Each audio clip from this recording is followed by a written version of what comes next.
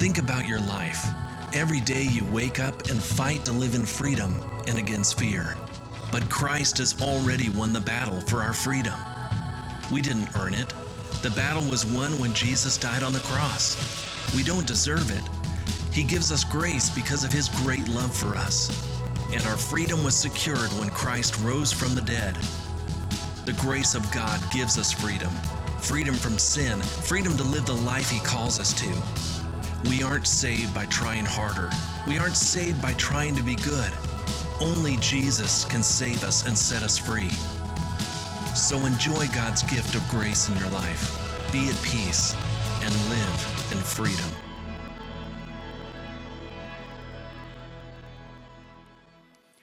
I want to welcome our Sugar Land campus and our Missouri City campus together. I love it when we have the opportunity to be together as one church, and we do this morning, and so I welcome both of our campuses. We've been going through the book of Galatians together.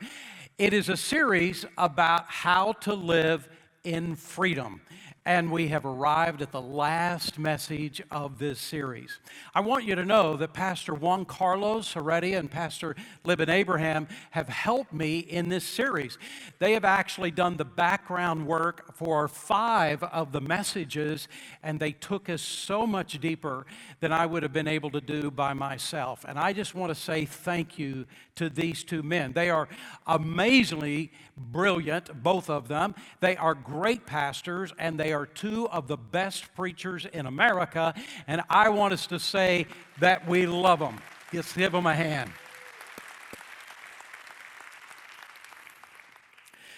One of the things that we've talked about all the way through the book of Galatians is this one abiding thing that Paul keeps talking about in chapter 1 and 2 and 3, all the way to chapter 6.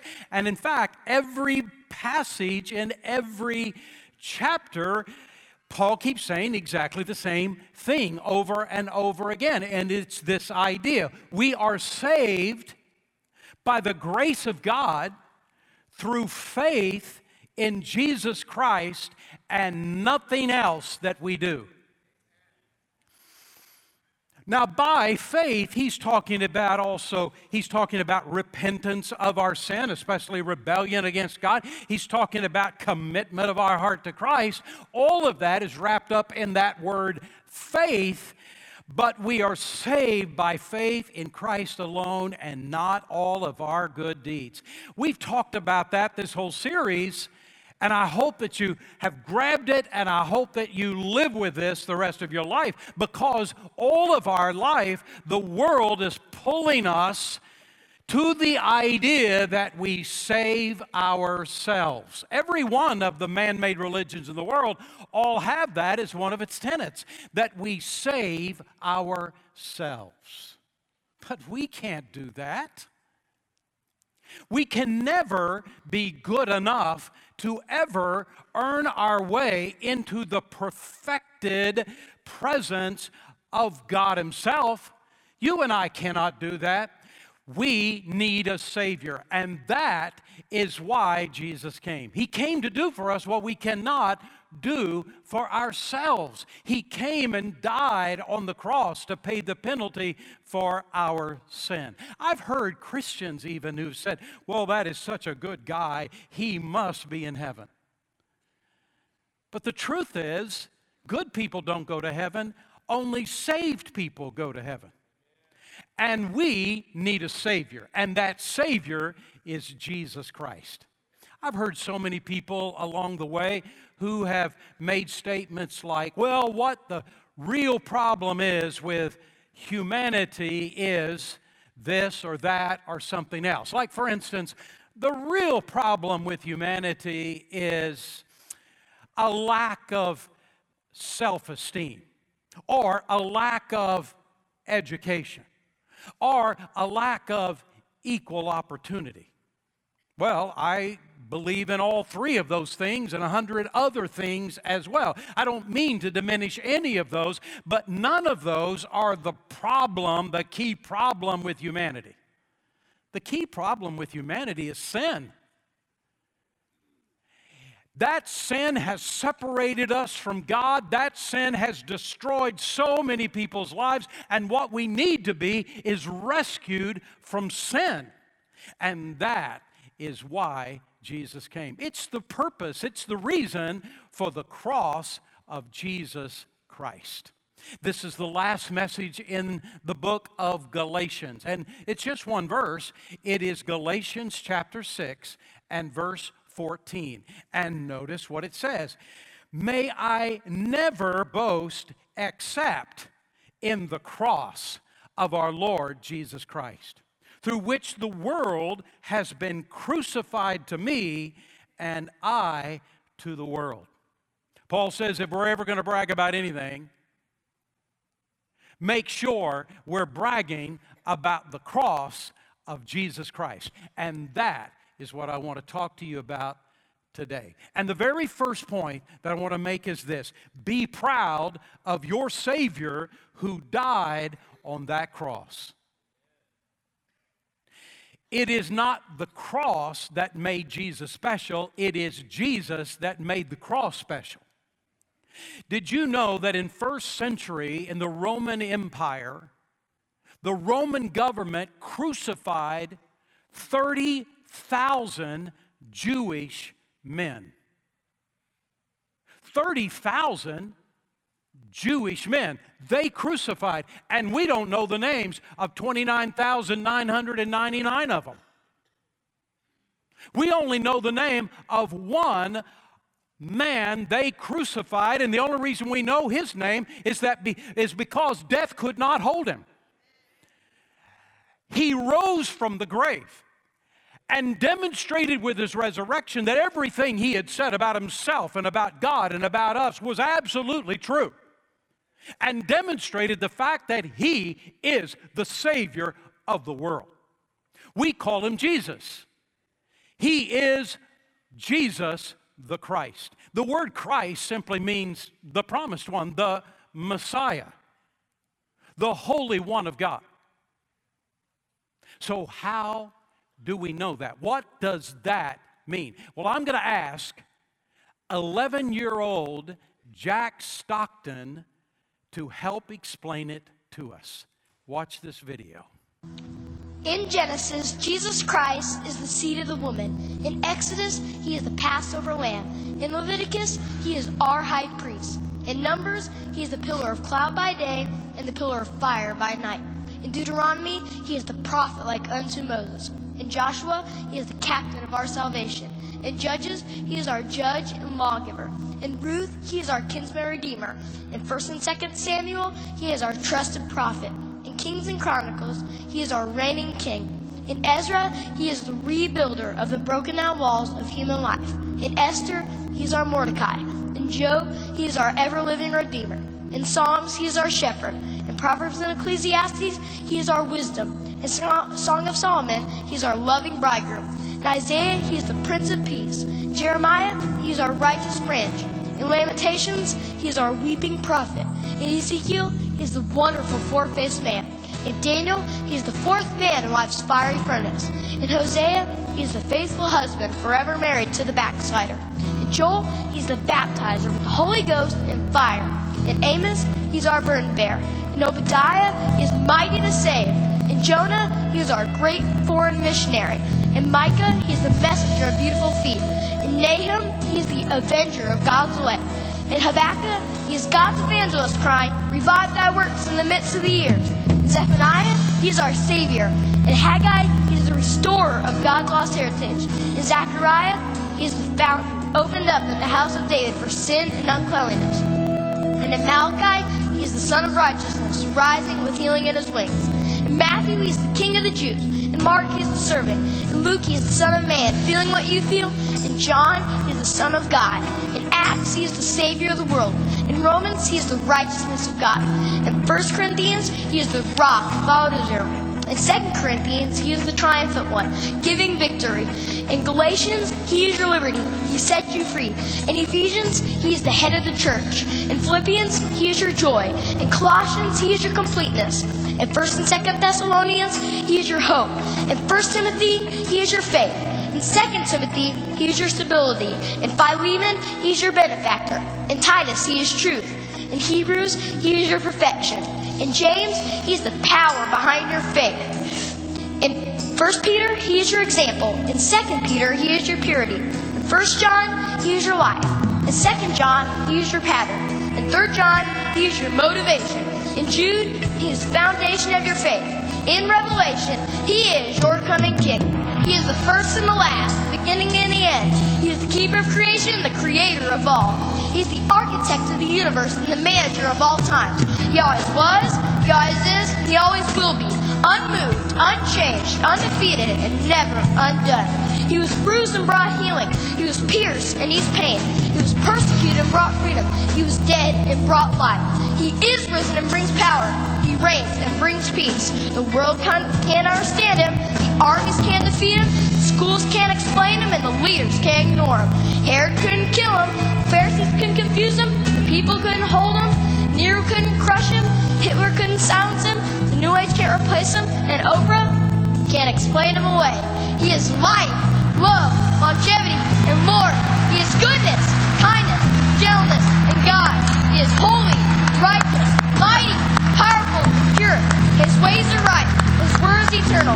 His will is unchanging, and his mind is on me. He is my Redeemer. He is my Savior. He is my guide. He is my peace. He is my joy. He is my comfort. He is my Lord. He rules my life.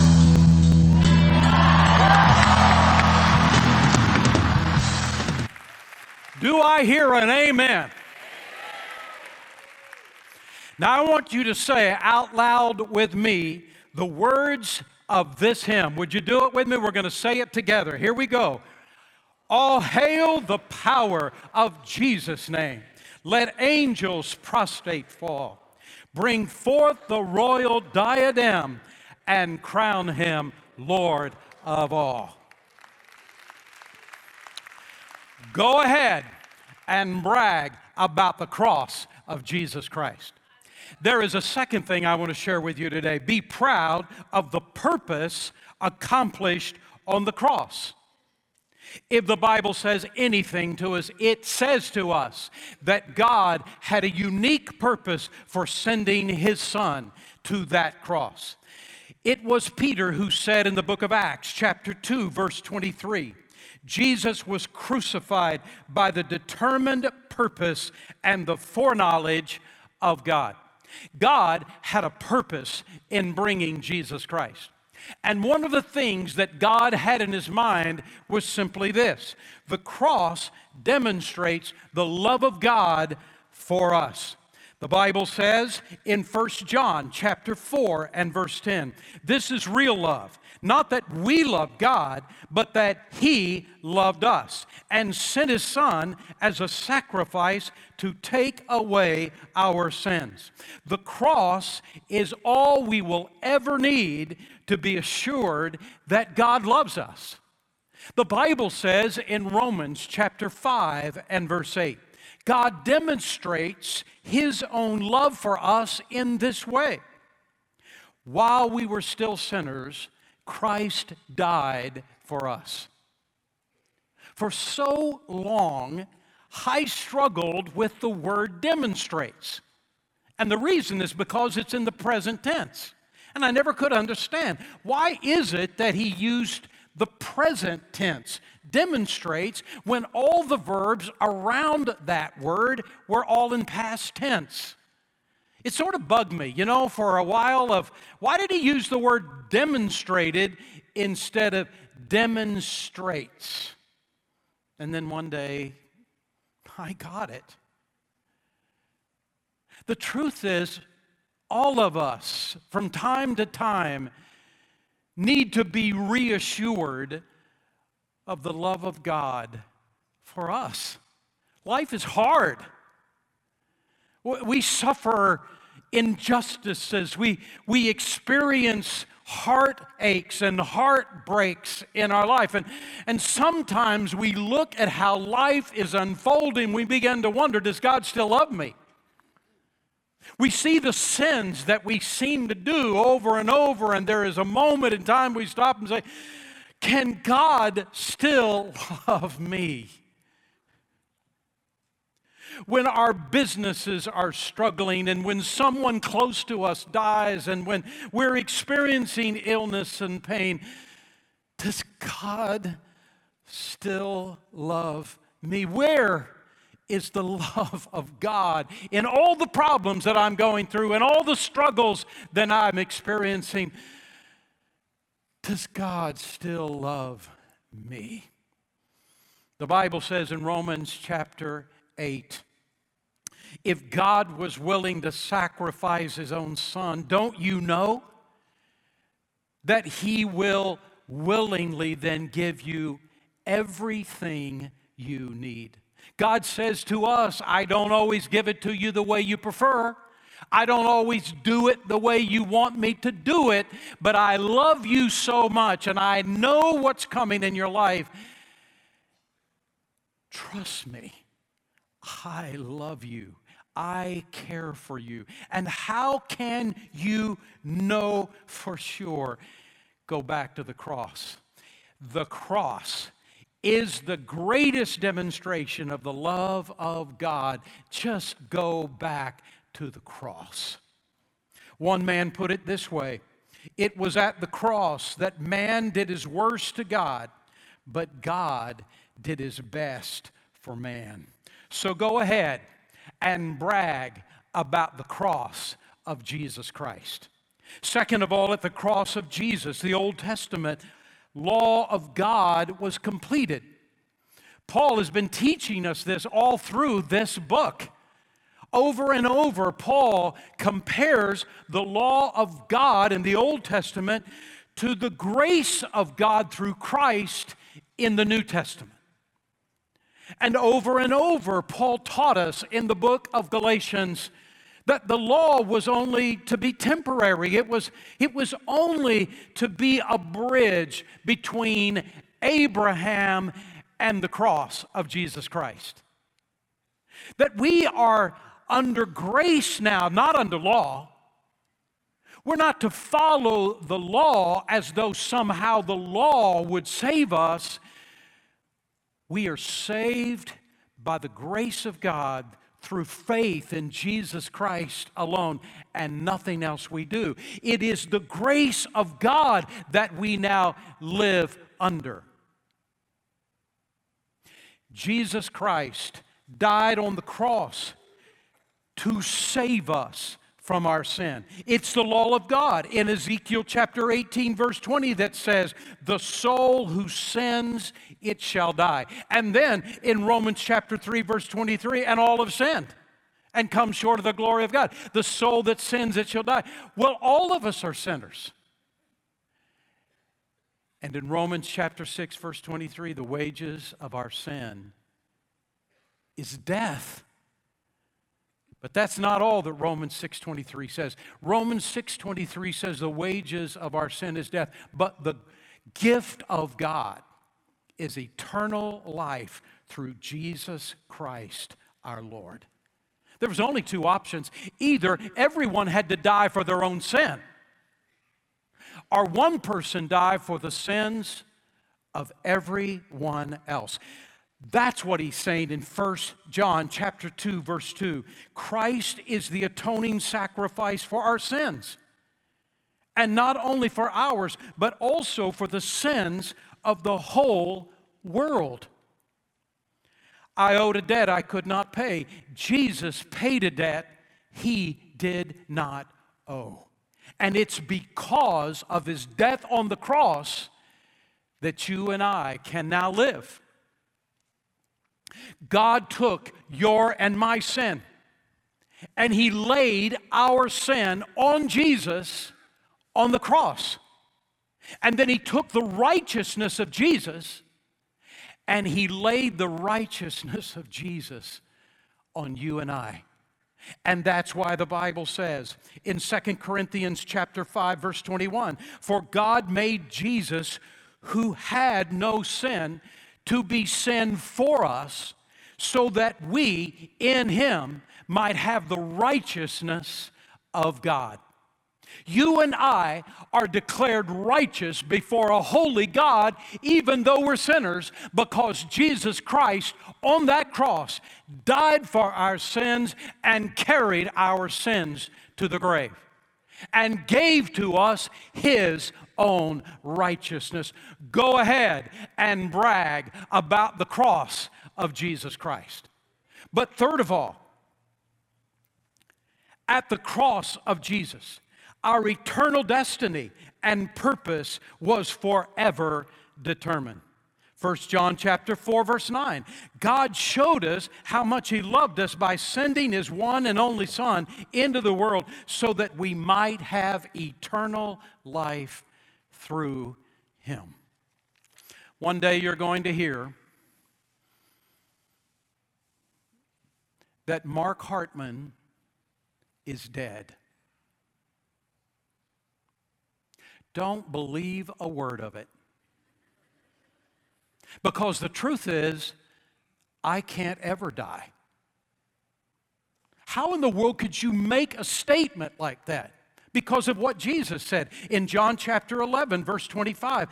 Jesus said, I am the resurrection and the life. He who believes in me will live, even though he dies. And whoever lives and believes in me will never die. My body will one day die, and so will yours. But who we are,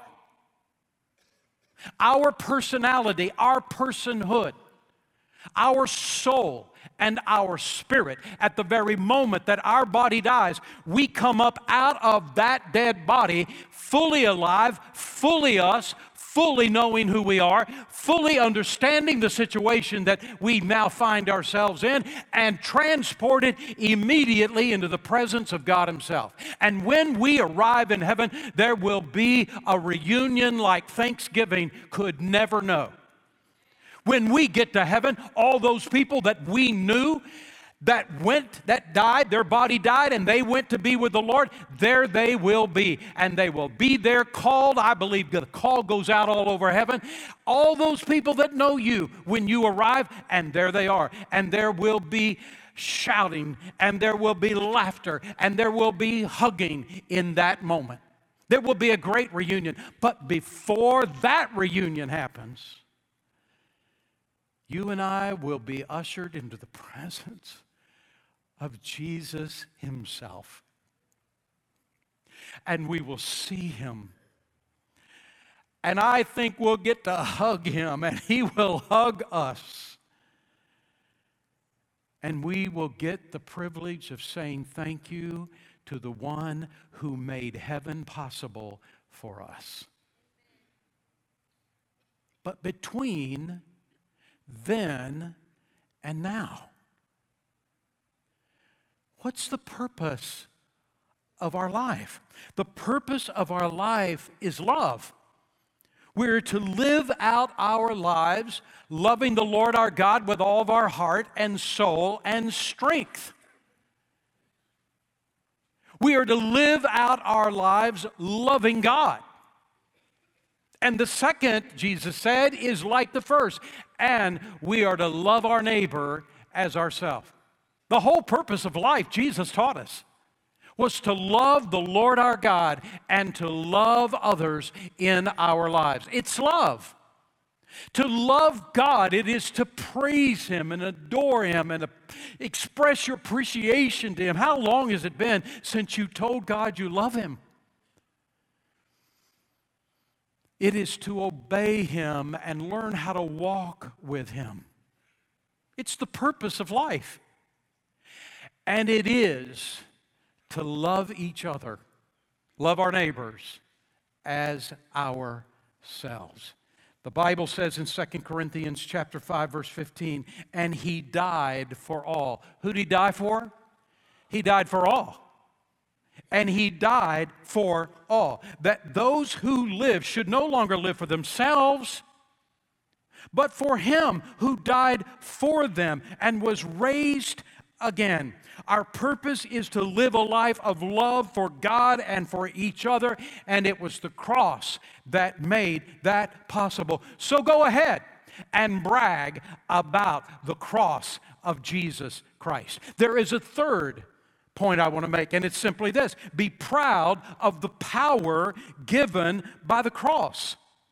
Galatians 6:14, as for me, may I never boast about anything except the cross of our Lord Jesus Christ. Because of that cross, my interest in this world has been crucified, and the world's interest in me has also died.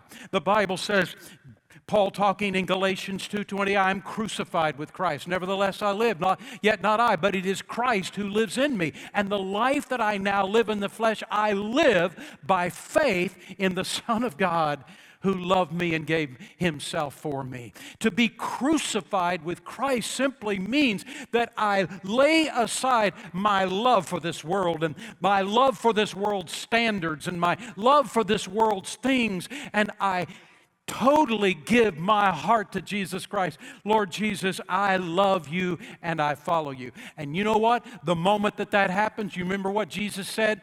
That if you love me, the world will hate you because the world hated me. And Paul is simply saying, I've made my decision. This is how I will live my life. Alexander Solzhenitsyn, this is a picture of Alexander, was a great, godly Christian man. He died in 2008. But in the last part of 1980s and the beginning of 1990s, he was in a Russian concentration camp, prison, for no other reason but his commitment to Jesus Christ. And every day in that prison, every single day in that prison, he got up at the break of dawn, and he was finished when the sun went down, and he worked all day long, back-breaking labor and slow starvation every day that he was in that prison camp. 7 days a week, from sunup to sundown. And one day, he just got tired of it. He said, today, I'm dying. I can't take this anymore. I don't want to live. I don't have anything to live for. And he threw down his shovel. He sat on the bench nearby, and he knew that by sitting on the bench, that the guard would kill him. And he wanted that to happen. He sat on the bench, he bowed his head, and waited for death to come. But in a few moments, he felt a presence over his shoulder, and he looked up, and it was an old man that was one of the prisoners there who had been there before Alexander arrived. And that old man, just wrinkles, deep crevices in his face, didn't say a word. He just took a stick, and at the feet of Alexander, he just scratched out a cross and walked away. Alexander said he was bent over looking at that cross, and he said it was sort of a moment of hearing the voice of God, a moment of a renewed sense of purpose in my heart, as God whispered in my heart, the reason I have you in this prison is to be leading these prisoners to Christ. And Alexander said, I realized I didn't want to die today. I've got a purpose for being here. And he said he got up from that bench, he went and took his shovel, and he kept right on working. And he said the next day when he woke up with a whole different attitude. And all day long he was thinking, who can I talk to? Who can I share Christ with? And the right moment I'll share Jesus with that prisoner and then the next prisoner. But what Alexander didn't know, see, this was early 1991. What Alexander didn't know is that in the latter part of 1991, the Soviet Union would crumble. And all these prisoners would be released. And at the end of 1991, he got to go home to his wife. When the Soviet Union fell apart at the end of 1991, the people in Russia rose up in rebellion, and they went to all of those statues of all of those communist leaders. They were all over the place, and they went to one statue after another, and they began to break down the statues of those people who were supposed to be heroes, who they felt like were terrible human beings. And one of those was the head of the KGB, who is the secret police. And this is that image. And they didn't break the stand down, but they got up there and they knocked down that statue and they broke it into pieces. And then they erected something else on that base. And do you know what they erected? Take a look at this next picture. Today, you go to Russia, that's exactly what you'll see right there. The cross of Jesus Christ. The only hope that people have, that you and I know, who are hurting and going through such struggle and in this hateful world, is the cross. Thank God for the cross of Jesus Christ. Now I'm going to ask on both campuses, I'm going to ask you to stand with me right now, and I want us to say the words of this hymn. And I want you to say it as though you were saying it to Jesus Christ himself. I mean with volume. I mean with emotion. I want you to speak out these words from this hymn. Are you ready? Here we go. Let's do it together. When I survey the wondrous cross where the young Prince of Glory died, my richest gain I count but loss, and pour contempt on all my pride. Forbid it, Lord, that I should boast, save in the death of Christ my God. All the vain things that charm me most, I sacrifice them to his blood. Were the whole realm of nature mine, that were a present far too small. Love so amazing, so divine, demands my soul, my life, my all. Amen and amen. Go ahead and boast about the cross of Jesus Christ. Do you know Jesus as your Savior? Have you committed your heart by faith to him? You can do that today. You can give your heart to Jesus Christ today. Would you do it? Let's bow together for prayer. Father, we thank you so much for your love for us. We thank you for the sacrifice of Jesus Christ on that cross, who left heaven's glory, who took on human flesh, who went through all the struggles and the difficulties and the problems we experience, who was tempted with all the sins that we're tempted with, and yet without sin. We thank you, Father, for the death of Jesus on that cross, for us dying in our place, for the resurrection of Jesus Christ. We thank you, Father, for the gift of eternal life that comes through Jesus Christ alone. Father, may today, on both campuses, may today, many come to know Jesus Christ as their personal Lord and Savior. I pray in Jesus' name, amen.